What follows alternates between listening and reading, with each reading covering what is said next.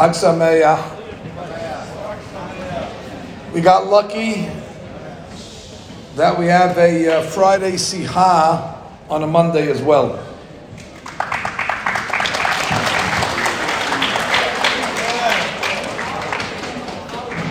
But today's talk is very specific.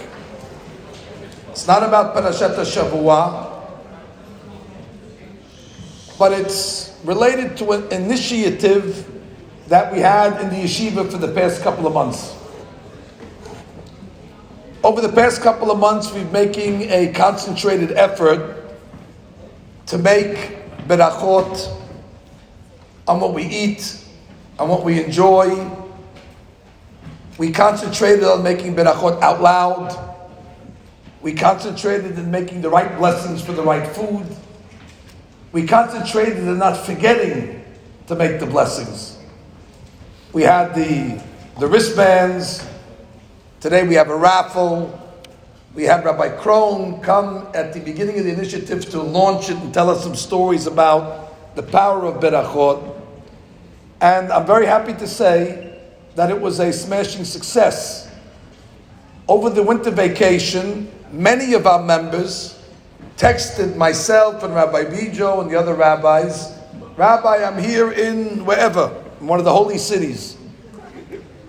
And I didn't miss an Asher Yatzar. Or I didn't miss a She'akol Ne'al Baro. Or I made all the berachot HaShachar every morning.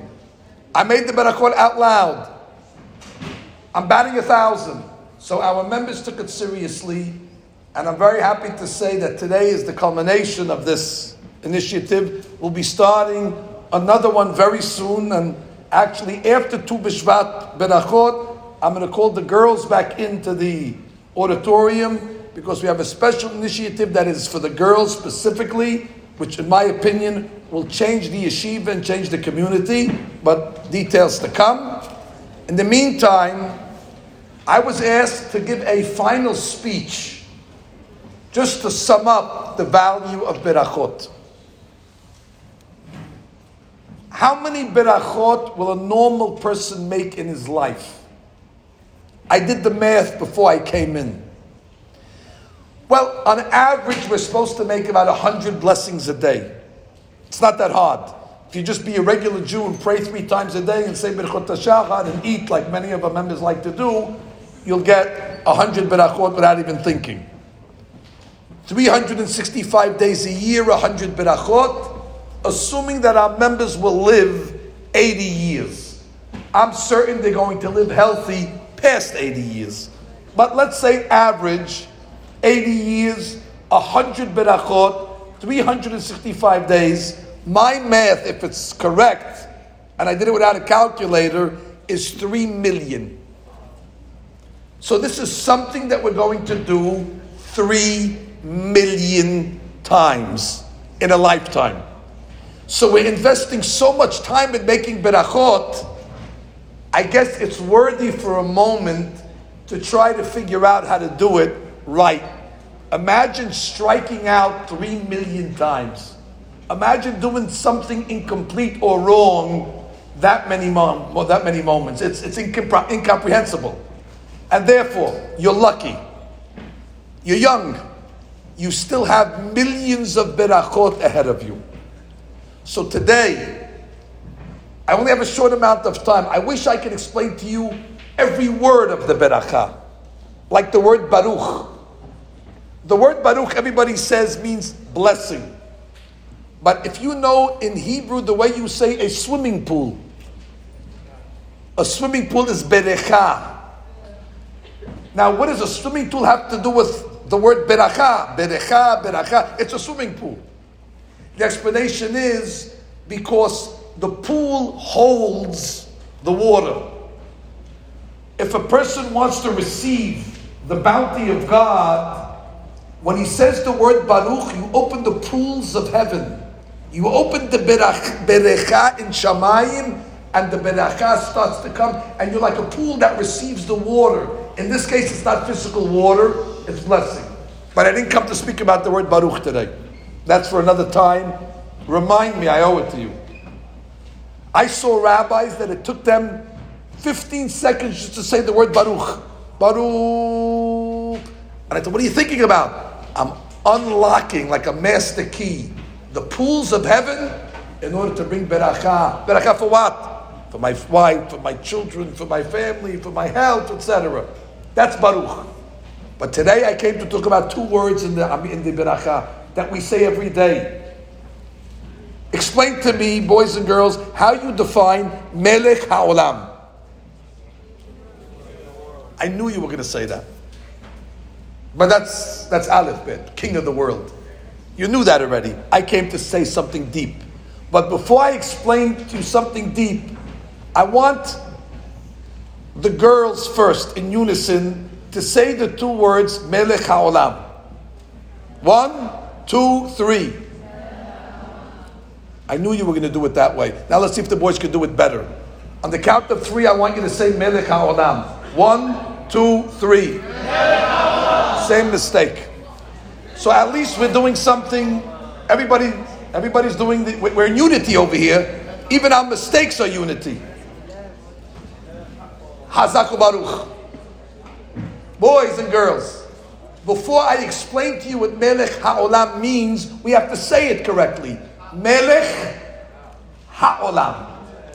A lot of times we swallow the hair. So you say Melech HaOlam. It's not HaOlam. The Chaf is not the first word of HaOlam, it's the last letter of Melech. So you must pause. Melech HaOlam. But if you say Melech HaOlam, Melech HaOlam, there's no such thing as HaOlam. That's Russian. So we're going to do it again. Girls first. On the count of 3, the revised version of Melech HaOlam. On the count of 3. 2, 3. Melech. Music to my ears. You're not a girl. Well, today you never know. Now we go this way. Now we go this way to the boys. On the count of 3. 2, 3. Music to my ears. It's a different beracha. So now that we got that out of the way. Now that we got that out of the way, and all of us assume that Melech HaOlam means the king of the world, and you're right. There's a king. The word Olam, we interpret it to mean the world, the universe. But where does the word Olam come from? What's the root of the word? There's a Hebrew word that means hidden and concealed. Very good. Ne'elam. The root word of Olam is He'elem, to be concealed and hidden. And I ask our members, is the world hidden? We see the earth, we see the stars, we see the sun. It's not hidden at all. As a matter of fact, the world is exposed. So why would we use a word of concealment, ha'olam, he'elem, ne'elam, for something that is manifest? How do you explain? Which part of the world is hidden? You know who's hidden? The Melech, the king. We know he's there. We all believe he's there. But God is hidden. Nobody can see it. Nobody can point to it. And therefore, we consider God is the king who is hidden. He is behind the scenes. And Emunah tells us, and this is the key, our faith tells us that we must believe that even though you can't see it, and even though you can't take a picture of it, and even though you can't touch it, God exists. He's behind the curtain. I want to ask you a question. Does the sun exist? Yes. What if it's behind the cloud? But I can't see it. Doesn't matter. Just because you can't see it doesn't mean it doesn't exist. I can't see a plane at 36,000 feet, but it's there. So even though you can't see God, He's behind the curtain. And therefore Emunah tells us, what type of Melech is He? He's Melech HaOlam. He's the God of concealment. But everything that's happening in this world is being orchestrated by God. I don't know if you ever went when you were young to a puppet show. Not my favorite activity either. But when we were young, you would go to a puppet show, boys. And you see the puppets moving, and they're making all sorts of gestures and so on. And if you're a kid, you think that the puppets are moving on their own. But when you get older, you realize that somebody's above the stage. It's called the puppeteer. And the puppeteer is holding the strings, and actually, he's moving and making all the animation. God is the great puppeteer of the world. Everything that you see that's moving, it looks like it's moving on its own. It's not. So where is he? He's Melech HaOlam. You don't see him.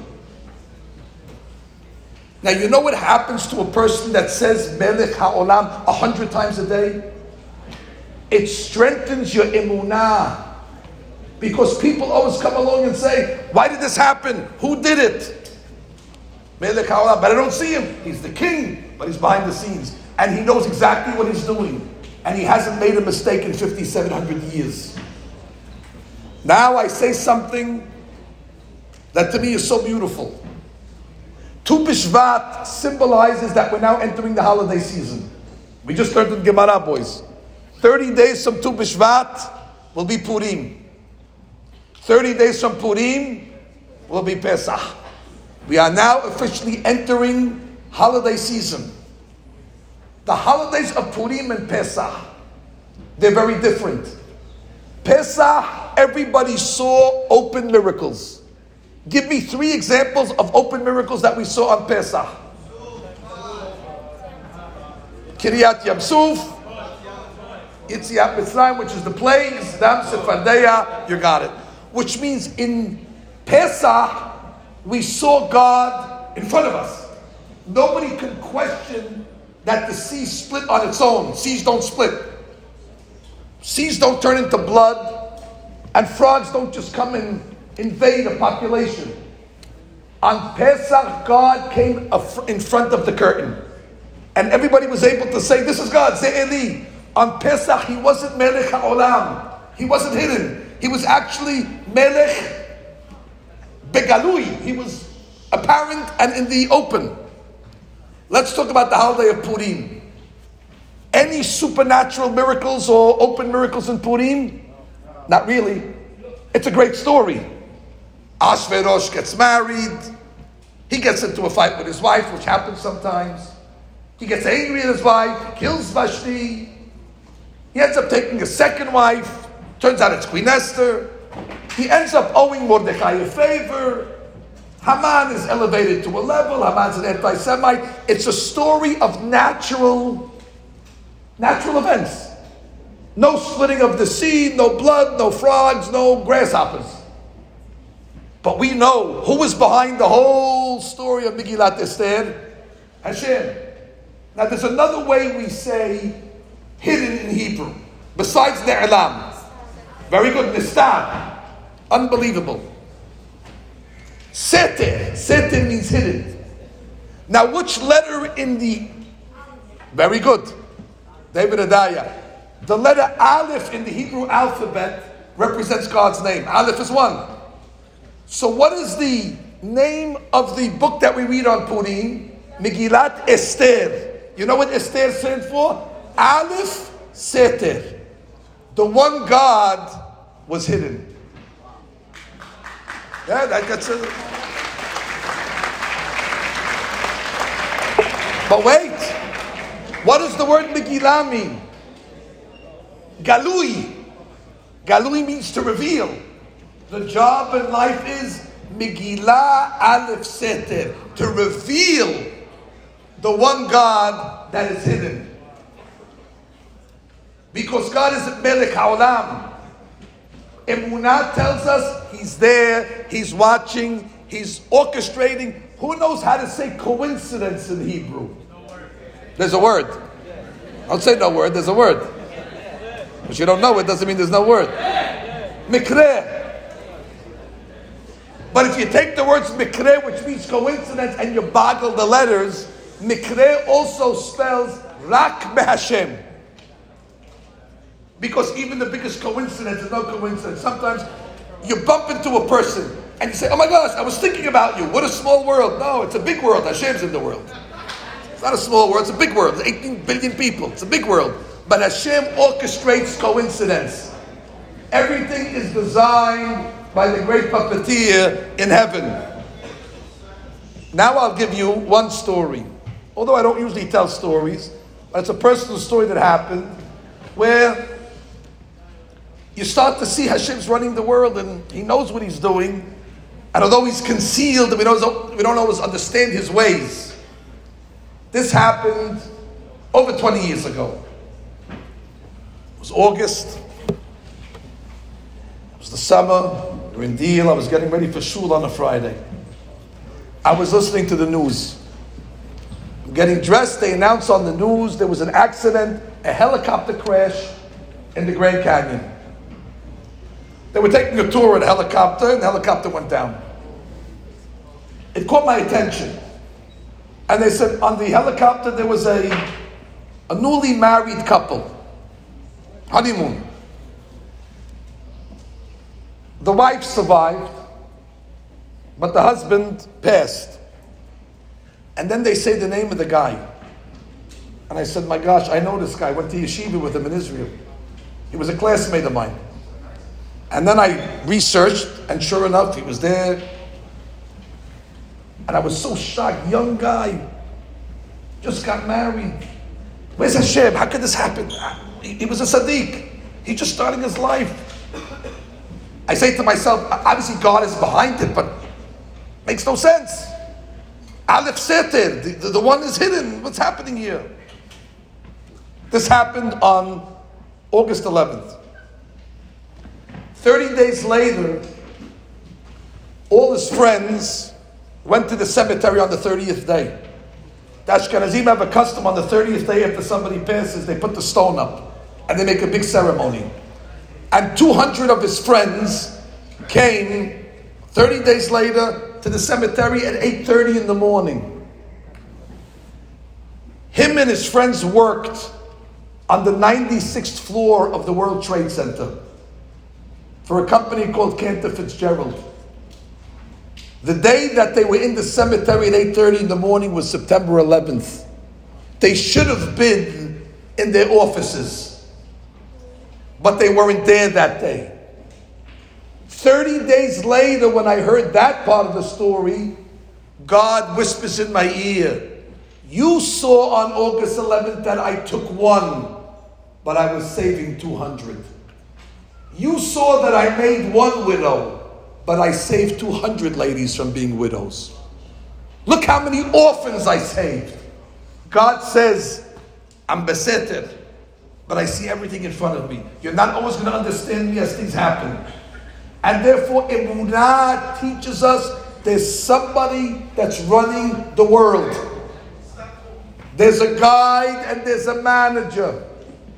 And the two words that remind us of this every day 100 times is Melech HaOlam. Not only the king of the world, but the king that is concealed. But he's there. And he knows exactly what's happening at all times. And he's micromanaging everything to the T. And Megillat Esther teaches us that it is our responsibility, Megillah, to reveal the Aleph that is Seter. And that is the element of Emunah. Boys and girls, I want to congratulate you all that you succeeded to reach this level of understanding that Berachot are important. On this day of Tu B'Shvat, we are now going to go into the hall. Everybody make the Berachot, but please focus on the two words that we said today. Not only to say it correctly, don't swallow the hair. Swallow the grapes, don't swallow the hair. Melech HaOlam. And then think to yourself, he's here. I just don't see him. And he knows everything that is going on in my life. And he never made a mistake. And everything ultimately is letovah. Before we go, I would like to make a special announcement to thank Rabbi Jacob Bijo. May live and be well. The rabbi has invested The rabbi has invested a lot of his time and effort for this initiative. May all the blessings that we make be on the rabbi and his family as well. Amen. Berachot inside.